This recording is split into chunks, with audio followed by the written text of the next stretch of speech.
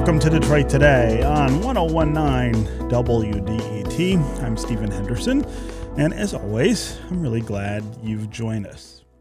You can join me for our next virtual book club event that is taking a deeper dive into the lasting impact of this summer's book, Invisible Man by Ralph Ellison. It is going to happen this Thursday at 8 p.m., August 20th, at wdet.org/events. We have been having a really great summer reading Invisible Man together and talking about the themes in that book that have such relevance and power right now in 2020. And for this event, I'm going to be joined by Valerie Prince, who is an associate professor of African American Studies at Wayne State University. She and I are going to talk about African American literature and art during Ellison's writing of Invisible Man, and we'll also talk about how women are depicted in the book.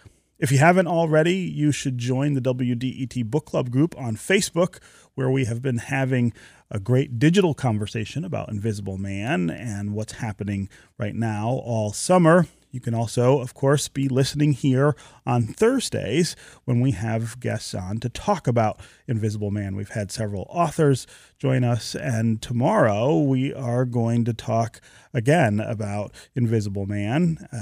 You want to join us for the show tomorrow for that, but then at 8 o'clock tomorrow night, you will be able to join us for this virtual book club event. Again, if you go to wdet.org/events, you can get all of the details, and we hope to see you there.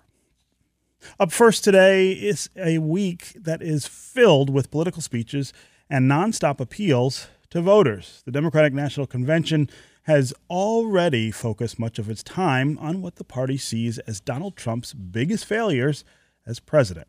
But behind a lot of that messaging is a really important question.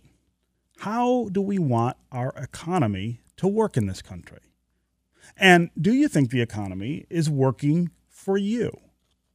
Clearly, in the midst of the global pandemic that has ravaged small businesses and created mass unemployment, the answer for most Americans to that question is no. But even in the best of economic times, do you think the economy is fair to you? Or do you think it's set up in a way that spreads opportunity unevenly across the board? Do you think it's a setup that benefits those who are already at the top? We want to spend the hour today talking about all of those questions and about why this country is producing so many super rich people, so many people who can call themselves billionaires. What is it about our economy that seems to funnel money that way to the top? And what actual policies could we change to make the economy fairer? Joining us now to talk more about this is Dean Baker. He's a senior economist and co-founder of the Center for Economic and Policy Research. He's also author of the book, Rigged: How Globalization and the Rules of the Modern Economy Were Structured to Make the Rich Richer. Dean Baker, welcome to Detroit Today. Hey, Stephen. Thanks a lot for having me on. So I want to start here, and I want to talk about this glut, I suppose, of billionaires that seems to be being created here in America, and talk about what is it about America's economy and what is it about this time in America's economy that is creating those advantages? What are the things that we can point to that make it possible for people to accumulate so much wealth at the top, even as the middle and the bottom of the economy get squeezed tighter and tighter?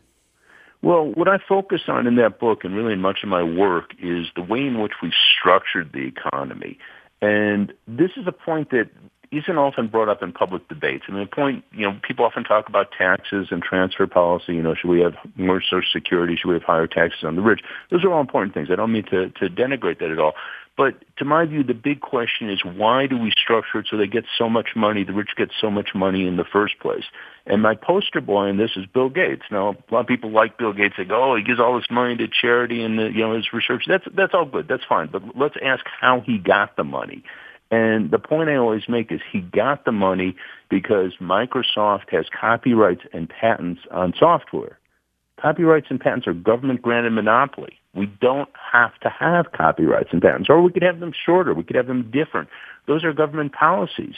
And if we took an extreme case, I mean, there's other ways to finance research and development. We do use other ways, too. So if we didn't have copyrights and patents, what I like to say is Bill Gates would still be working for a living. So this is just one example. I mean, I can give you several others, and I will over the course of our discussion. Mm-hmm. But the point here is we've structured the economy in ways that allow people to get incredibly rich, and we didn't have to structure it that way. We could have different mechanisms for financing innovation. And again, we do. I mean, another example I'll just give you is how we finance pharmaceutical research. We're seeing this now with the financing Operation Warp Speed, the financing for treatments and a vaccine. The government is paying the money up front. So you have Moderna, which is thought to be the leader in developing a U.S. vaccine, at least.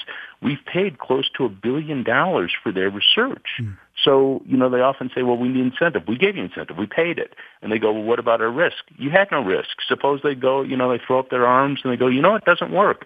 Go, well, that's really too bad. But we gave you the money already, so you had no risk. But on top of that, we're going to give them a patent. And then we're going to beg them not to charge us too much money for the vaccine. So we don't have to do it that way. Mm. So, you know, again, I could give you other examples, but that's just such an obvious one to me that gets very, very little public discussion, but there's enormous amounts of money involved in that. So is there something about the way we have changed the rules then that make this possible? Was there a time in America, for instance, when we did better at making sure that that opportunity was not so concentrated at the top?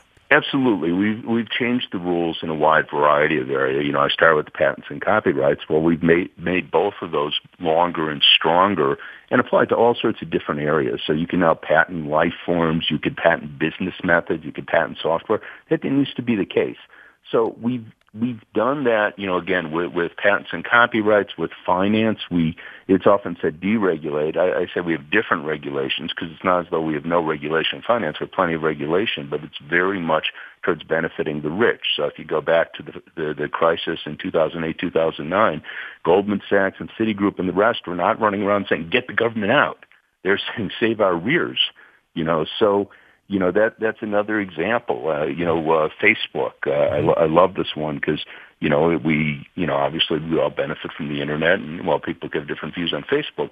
But one of the things we did back in the 90s as we were setting up a regulatory structure for the internet, we said that the rules on libel that apply to other media, so, you know, NPR, for example, mm-hmm. or, you know, New York Times, whoever you might say, the rules on libel that apply to all the traditional media don't apply to Facebook.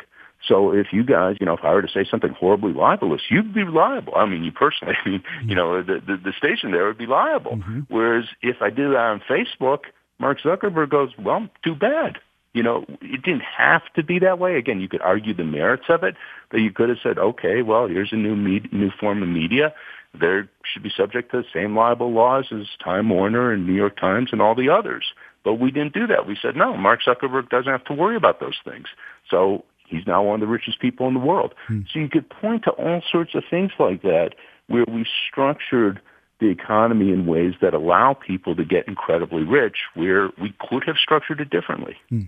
And I think the natural follow-up to that question is, does that preclude the kind of opportunity for other people that we would like to see? In other words, is it a zero-sum game? If Bill Gates and Mark Zuckerberg are as wealthy as they are, or if Jeff Bezos is the wealthiest man on the planet, does that mean that you and I can't get the things that we need? Does it mean that people who live in poverty live in more poverty because of that?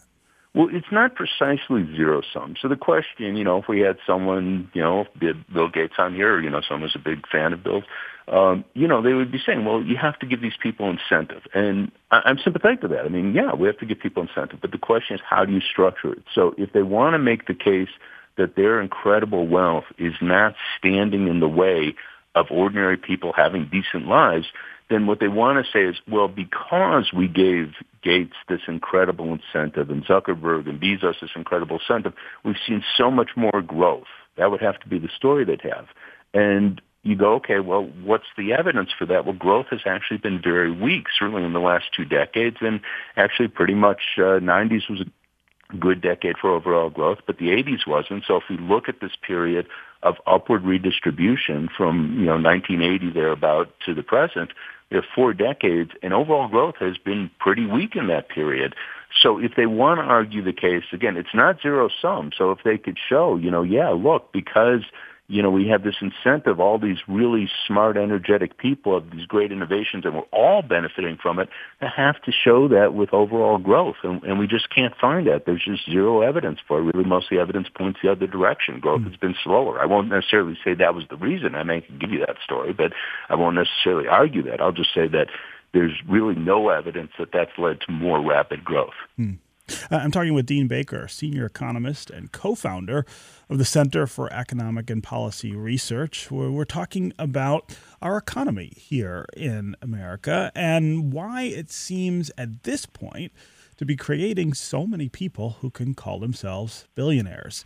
It's not just, in fact, people who can call themselves billionaires, but the idea of people who are super rich, who have millions and millions of dollars, is something that has exploded in the last few decades.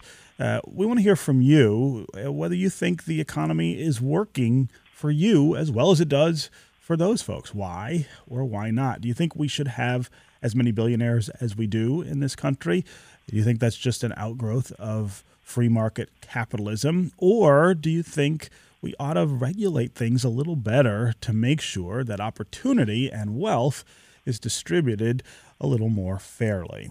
What would you support as a way to change that? Would you support a wealth tax on the richest Americans? Would you support more regulation that prevents people from getting that wealthy in the first place? Give us a call and let us know what you're thinking about the economy right now, especially as we go into a fall period of an election year, and we're going to be making a huge decision about leadership in Washington, which will have an effect on what the economy looks like. As always, the number here on the phones is 313-577-1019.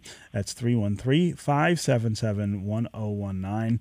You can also go to the WDET Facebook page and put comments there. You can go to Twitter and hashtag Detroit Today, and we will try to work all of those comments into the conversation as well. Especially call and tell us what you would do differently, how you would structure the economy to spread that wealth around a little better.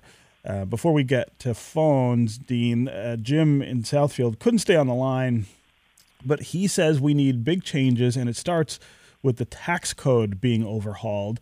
I want to ask you about the difference between stopping these kinds of inequalities up front, in other words, changing policy so that it is not possible to get as wealthy as people like Mark Zuckerberg or Jeff Bezos are, and then the opposite end of that, I guess, which would be allowing people to get as wealthy as they can, but setting up a tax code that made it fairer on the back end. In other words, ask those people to carry a much larger share of the tax burden than they do. Is that an either or?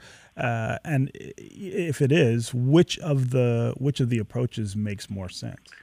Well, I don't see it as either or. I mean, we want a progressive tax code, progressive meaning richer people pay more, and I think our system should be more progressive than it is. And, that's an area I've worked on. I could talk more on that.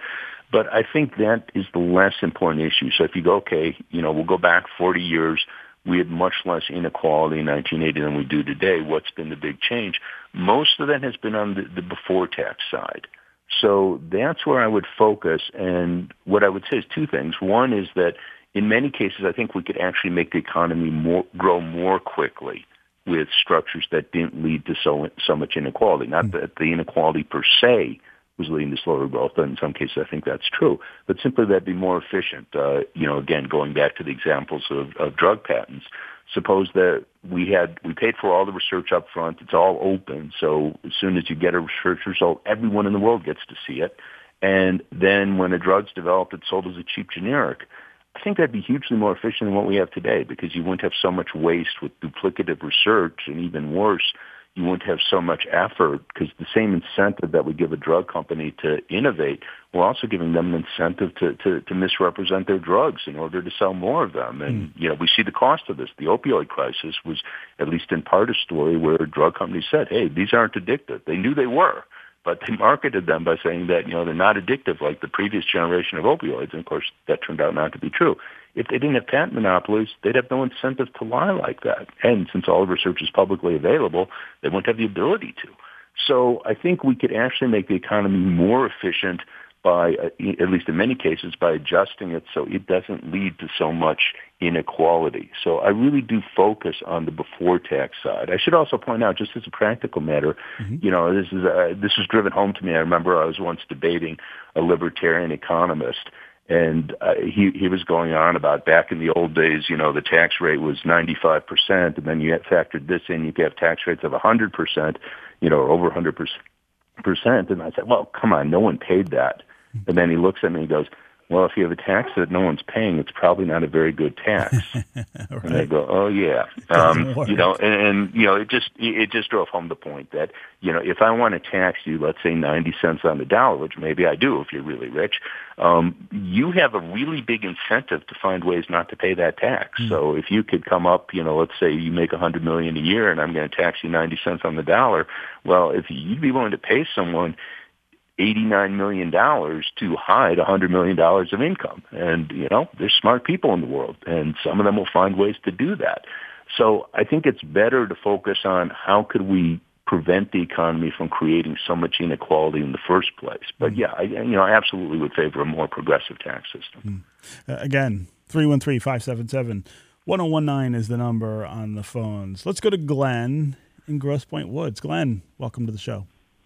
Hey, thank you. Yeah. Hey, I came into the conversation a little late, and I heard it, and about what ideas do I have. And one that hit me a while ago, I've had this discussion with a friend of mine several times. I got this novel idea of how to redistribute wealth, and it's called pay people more. If companies went back to like paying a reasonable, a fair, more reasonable wage, not so much money would accumulate at the top. Another thing is, I look at wealth in this country over the last 40 to 50 years, going back to, say, 1980, look at kind of like a glacier, because everybody says, if we give this money, will be reinvested. It doesn't seem to be reinvested. It seems to be locked up like glacial ice at the very top of the wealth pyramid. Yeah. Glenn, great points, and I really appreciate the call. I think the question, Dean, is if you did, for instance, pay people more or require companies to pay people more, would that prevent the wealth accumulation at the top that we're seeing? Are those two things tied together? Well, I think it's part of the story. I mean, you have to, I think, directly attack some of the institutional structures. Again, I'll pick on patents and copyright monopolies, the way we structure finance, corporate governance. Our CEOs are now getting, in many cases, 200 or 300 times the pay of ordinary workers. If you go back 40 years, have been 20 to 30 times. So, these are institutional structures, but absolutely, I mean, a big part of this story is the weakening of unions. And I shouldn't have to say that to a Detroit radio station. Everyone there knows that. You go back to the 60s and 70s, over 20% of the private sector workforce was unionized. Today, it's around 6%. I mean, the unions are just, much smaller, much weaker than they were 4 decades ago, and that has certainly been a factor. The minimum wage, we talk about it keeping pace with inflation, which would be good because it hasn't.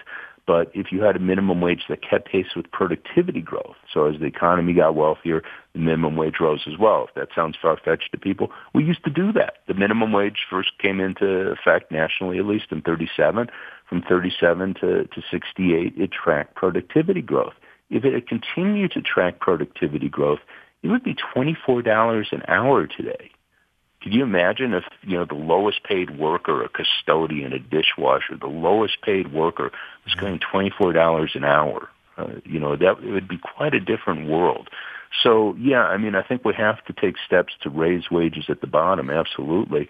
But again, a big part of the story is to change the institutional structures that allow for so much wealth to go to the top. Yeah.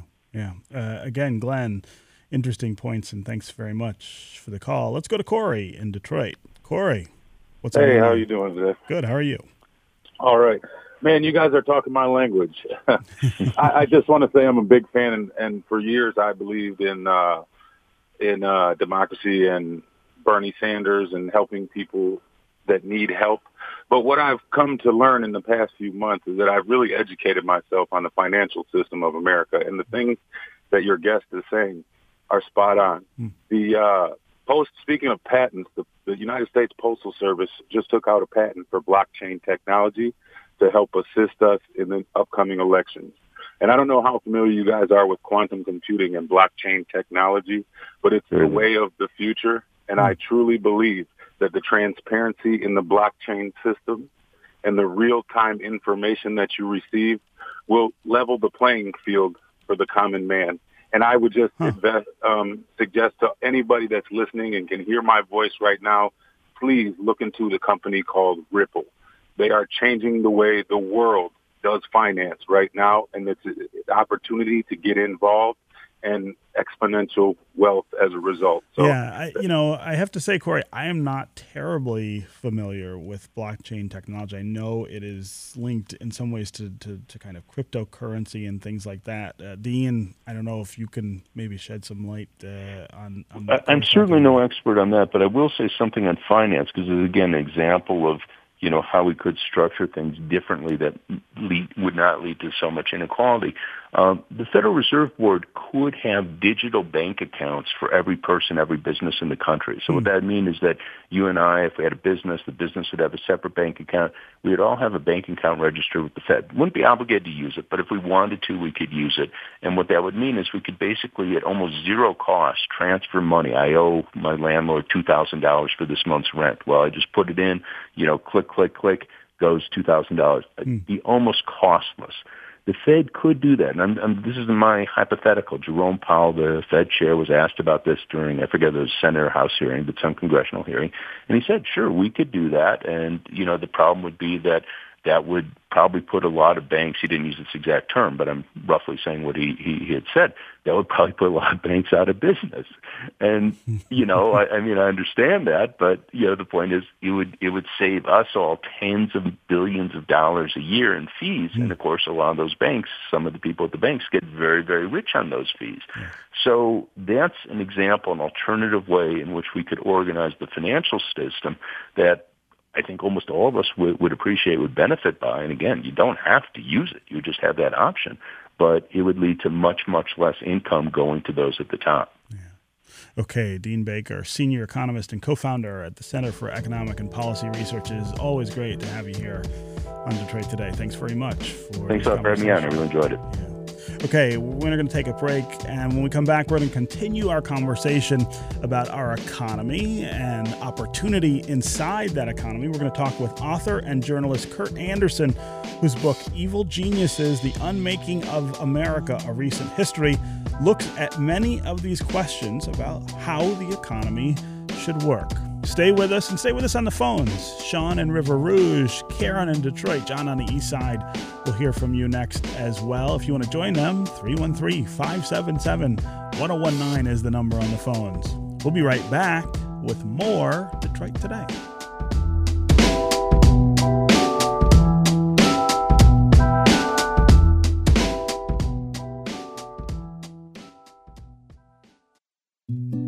Here's an update from WDET General Manager Mary Zatina.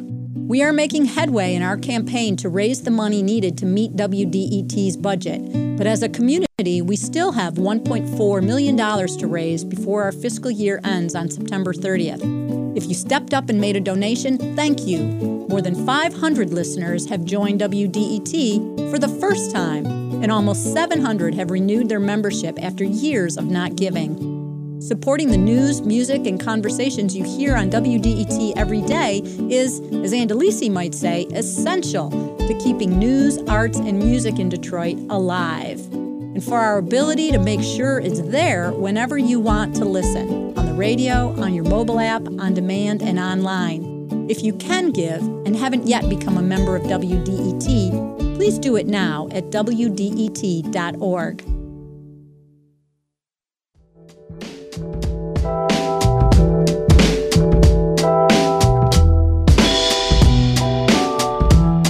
You're listening to Detroit Today on 1019 WDET. I'm Stephen Henderson, and I'm really glad you have joined us. We are talking today about our economy and the ways in which it distributes opportunity. More and more people these days are able to say that they are billionaires, more perhaps than ever before. Is that because of the way that the economy is structured? And if that's so, how could we change it? Should we change it to make sure that opportunity is distributed a little more equally? We want to hear from you about what you think about the economy and your chances in it. Do you think opportunity is distributed fairly economically in our country? And if you don't, what would you change to make it work better? What kinds of policy actions would you take to make sure that more people have more opportunity? As always, here on the phones, the number is 313-577-1019. That's 313-577-1019. You can also go to the WDET Facebook page and put comments there. Or if you go to Twitter, you can hashtag Detroit Today, and we'll try to work you into the conversation. And joining us now to talk a little more about this subject is Kurt Anderson, who is author of Evil Geniuses, The Unmaking of America, A Recent History. Kurt, welcome to Detroit Today. Happy to be here, Stephen. Thank you for having me. So you say that it's harder than it has ever been to rise up in America. Talk about what has happened to put us in that position in terms of economic mobility. Well, it's economic mobility, it's economic security, it's economic equality, none of which were ever perfect here or anywhere else. But they were so much better when I was young, when I was, coming up in the 1970s. And then the system changed, the paradigm changed around 1980 and just before. And I was doing okay after that, so I didn't pay much or enough attention to all the ways in which the system and the kind of conventional wisdom about the economy and opportunity and all the rest had changed. And it changed just dramatically in the 1980s, which, again, until I did the research and reading for this book over the last few years, hadn't quite realized. I mean, your Dean Baker, your previous guest, was talking about minimum wage and how it was maintained until it wasn't in the 80s. That perpetually raising it for inflation, for instance, just stopped around 1980. So it went at the time in today's dollars from around $12 right before that to $7, where it's remained ever since. That's just one example at the bottom. But, in a more middle class way, overtime pay, another thing we got during the New Deal back in the 1930s. Similarly, it was never cut, but the threshold at which which employers were required to pay overtime pay kept getting so reduced that eventually, we went from half of workers in America getting overtime pay to a tiny percentage, maybe around 10% today. So those are just two examples of how it's gotten harder. But and the crushing of unions, which again I didn't realize was, or hadn't fully realized until I looked back, how effective and swift the crushing of the labor union movement and unions was between the 70s and the 90s, let's say. So all of those things and more, so how we fix it, there are specific policy things. I think what people like Elizabeth Warren and Bernie Sanders and other Democrats have been proposing are many or most of those are good ideas about raising taxes on the wealthy, for instance. But there's beyond the various policy changes and parental leave and affordable education and universal health care and all of these things, by the way, and people have to realize are standard in every other rich country in the world. We and the other rich countries of the world, Australia, Canada, Europe, the rest were, pretty similar up until the 70s. And then we turned right and they kept going with some course corrections. It's straightforward, and it wasn't an accident. It didn't just happen. A bunch of people got together, CEOs and right-wing intellectuals and rich people, and made these changes. And it wasn't just an accident. So one of the things I think that date, 1980, is really important, not just in the sort of political history, but in the economic history. The election of Ronald Reagan takes the nation in a really different direction in terms of all of these kinds of policies. But here's something that I want to get you to address. There's no question that those changes made huge difference for people at the top and opened the door to the kind of wealth accumulation that we see over the next several decades, and it seems at an extreme now. But it's also true that those policies made middle-class life attainable for an enormous number of people. And I say that as someone who grew up in a family whose economic well-being changed dramatically during the 1980s. Now, did it make us wealthy? Of course not. It did not. But it made all kinds of things possible that weren't before. And the reason I bring that up is to sort of get to the idea that lots of us were complicit in this change, these changes that created this class of super wealthy people, or expanded it greatly. And we're not blameless for the system that we have. We benefit as well. It's just that we don't benefit in the same way as the super rich do. I couldn't agree with you more. And recurringly through Evil Geniuses, one of its themes really is the complicity of those of us who economically were doing just fine in the 80s and 90s and beyond. And no question. But that's all for a variety of individual reasons and luck and whatever set of reasons. I would argue it's definitely not the systemic changes that happened then that permitted your family or me or my family to be prosperous. We were lucky, but in fact, what those changes did was were net bad or very bad for 80% of Americans. So if you and I were in the lucky 20 or 25%, good on us. But it wasn't. But we were lucky, and offshoring jobs and outsourcing work and automation, I guess in my case, it didn't hurt me. Wasn't, given that I was a writer and an editor, wasn't gonna hurt me. So yes, we lucked out, but the changes did not help most people. And the other thing I think that, in addition to, again, to the specific policies and rule changes and regulation changes, of which there are so many hundreds that accomplished these changes over time, over a generation. It wasn't like the New Deal where suddenly, kaboom, overnight, you had all these changes. It was, okay, we'll change this regulation here. Okay, we'll start letting companies buy back their stocks. Okay, we'll do this, we'll do this, we'll do that.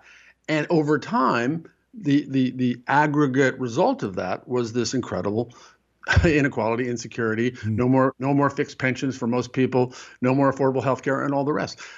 But I think beyond those specific policy changes, this idea, this big idea that changed, which was we're all in this together, and we got to have everybody's back, and all boats rise. And as your previous guest said, as productivity went up, so did median income, so did minimum wage.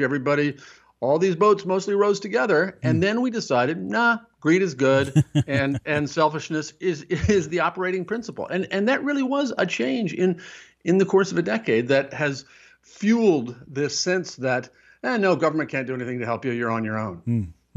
Again, 313-577-1019 is the number on the phones. Let's go to Sean in River Rouge. Sean, what's on your mind?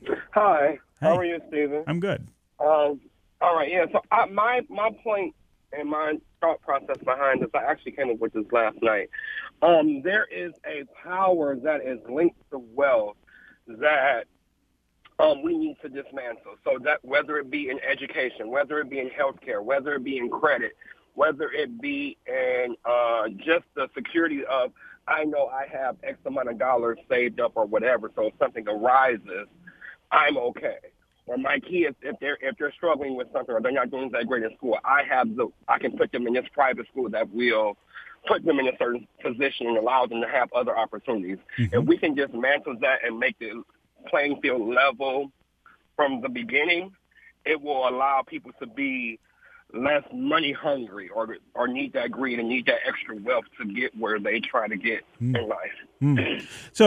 But how do you change that? I mean, that is a cultural dynamic that I think drives what you're talking about, Sean, and that's this idea I think that lots of us have that if we just work hard enough, if we just do all the right things, we too could become wealthy.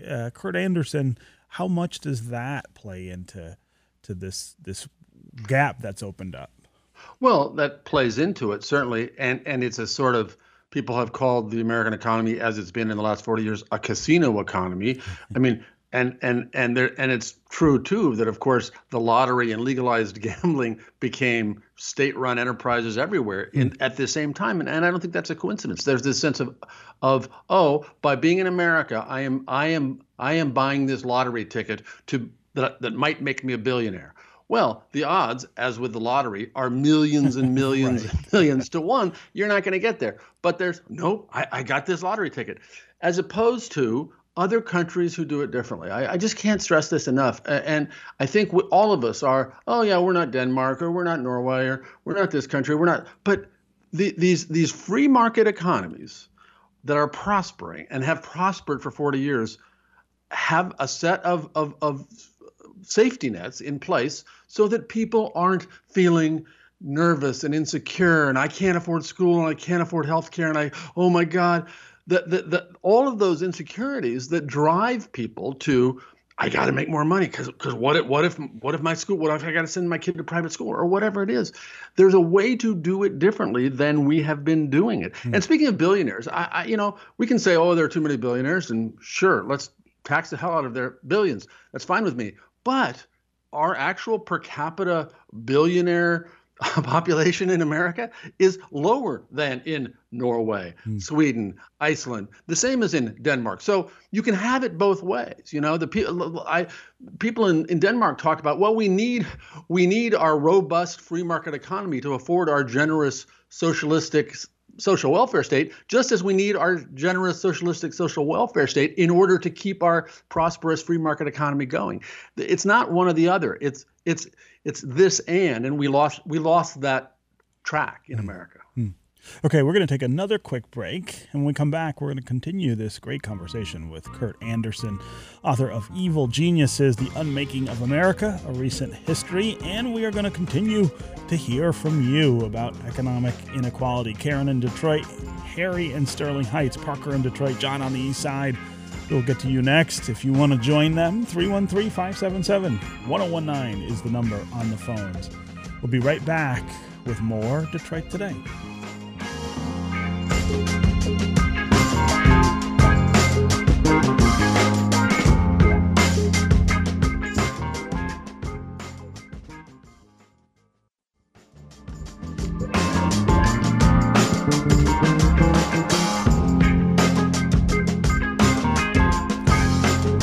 This is Detroit Today. I'm Stephen Henderson, and my guest is Kurt Anderson, author of Evil Geniuses, The Unmaking of America, A Recent History. We're talking about economic inequality this hour and asking the question, why is America now producing so many people who can call themselves billionaires? You want to join the conversation? 313-577-1019 is the number on the phones. I want to go to Harry in Sterling Heights. Harry. Hey, welcome good to the topic. show. I'm self-employed, and I've done relatively well in life. I can't complain. I've enjoyed the benefits of the 60s and 70s. I'm 70 years old. The problem I have with these billionaires, they don't make anything. What has Jeff Bezos done? He distributes stuff that we would go to brick-and-mortar stores, and he's eliminating jobs. And then you've got Mark Zuckerberg, Google. Facebook, we don't even need that. At least Henry Ford made something and hired people and created jobs. Now everything goes to China. I mean, we can't make that here? Harry, I love your call because I think it is the most Detroit call we've gotten all day, right? We make stuff here. We have made stuff for centuries here, and we don't have respect for people who aren't making things that you can pick up and actually use. At the same time, Kurt Anderson, this question of how people can get wealthy in this country has changed. Henry Ford, as Harry points out, made cars and patented a manufacturing process that made him wealthy. It's really different now, and I think it asks different things of government and regulators to be able to figure out how to make that fair. Well, and I would propose that looking at the way things used to be in a different way, as I do in the book.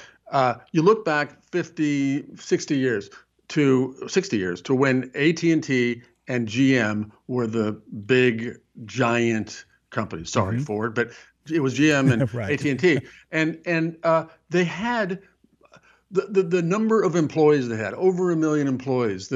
Those businesses were huge employers, right? Mm-hmm. The difference now, I mean, apart from, Zuckerberg doesn't make anything or Bezos doesn't make anything, well, that's the way it is, and that's really not going to change. But the problem is, and the problem we have to figure out how to fix, is that those companies, these giant tech companies, only employ tiny fractions of what their counterpart companies, AT&T and GM 60 years ago, employed. So what are the rest of the people going to do? Because there aren't enough well-paying jobs for all those equivalent hundreds of thousands, millions of Americans. That's the change. That change is not going to go back. We're not going to, unless we want to pay a lot more money for all of our products, we're not going to stop automating. We're not going to stop buying things from overseas. So it's a bigger problem. It's not, and that's, to me, the worthwhile comparison to then and now. Also, companies like Google and Facebook are incredible monopolies, like we didn't used to allow to exist in this country. We would break them up. We would regulate them. We would do all kinds of things. That's what antitrust was invented to do in the end of the 19th century, and we've abandoned that as well. So, I get the sentimental, nostalgic missing of manufacturing in those days, which were great. But they were great for all kinds of reasons that had nothing to do with making physical things as opposed to software. They were great because there were strong unions, and they were great because there was this set of norms that didn't, for instance, pay CEOs 500 times their average employee instead of just 50 times as it was back in the day. Yeah. Again, Harry, really, really appreciate the call and the comments. Let's go to Parker in Detroit. Parker. Gentlemen, how are you? Good morning. Good Conversation. Thank you. How are you? I'm all right. I look at it from a different perspective. There are so many points you all hit on. One of the things that happened in the 80s, what you all did hit on, was technology. Technology was introduced into the fabric, and it changed everything. It has brought about so many different billionaires and all the good stuff. And with that, you don't have the same perspective as the Carnegies, who would take some of their money and build libraries and things of that nature to help the social aspect of, which your guest spoke of, I think it was Norway or Sweden, where you get the social aspect that helps the billionaires, and the billionaires help the social aspect. From my own observations, from what I've seen when I was hanging around people who had money and allowing me to be in that social circle, was that I saw those who had a certain amount and they had more materialistic stuff than they need. And I saw many who would not go past the Walmart line. And once they got it, they forgot about their prospective lives. And a lot of times now it seems like there is no looking back and giving back to communities that need it. It's all about stashing money offshore. It's not that imagination of going back to a less than poverty situation, or even worse than where you might have come from. It seems like every now, most of the billionaires and millionaires are building these luxury lots and houses bigger than they need and all that. From my perspective, if if there was a tax, then there should be a tax on if you build a house past a certain amount, then a certain amount should be given back to a certain community to build a library, to build a technology center, to do something like that. I can go on forever, but I'm going to step off and let you all pick up. So Parker, I mean, I think that's a really interesting point. And Kurt, this question of what the uber rich do with their money is one of the pieces of this conversation, and that has changed as well over time as they've gotten wealthier. The sense of obligation, I guess, looks really different than it used to. Well, and when people like my fellow Omahan Warren Buffett, as he did years ago, said, I'm giving 95% of my tens of billions of dollar fortune away to good causes. Good on him. And the more that billionaires do that, it's fine. But we can't depend on the kindness of strangers, of billionaires. We do need, as the caller just said, we need a systematic things.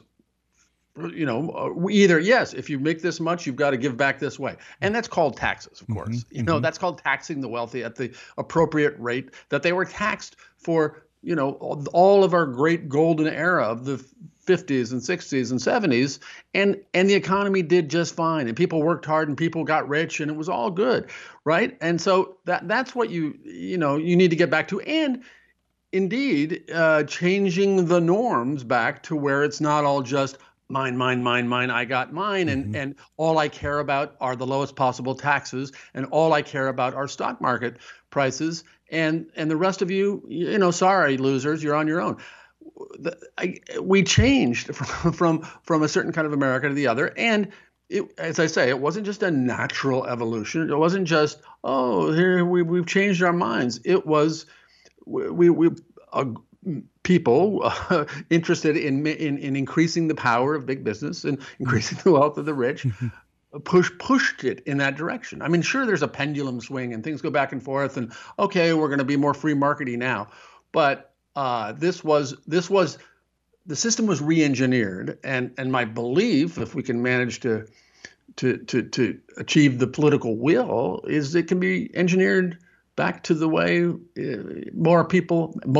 most Americans prosper and are helped by this, and that sense of insecurity, which is unnecessary in this rich country, doesn't exist anymore. I'll just end here, but I did some math in the course of this book. I saw, okay, what is the total income and wealth of all America? How many households are there? Let's just divide that up. Which isn't to say that we should have a communist country where everybody gets the same and it's all doled out. I'm not suggesting that. But as an illustration of how rich we are, if you did that, if you divided all the wealth and all the income by the households, people are shocked by this. I was shocked by this.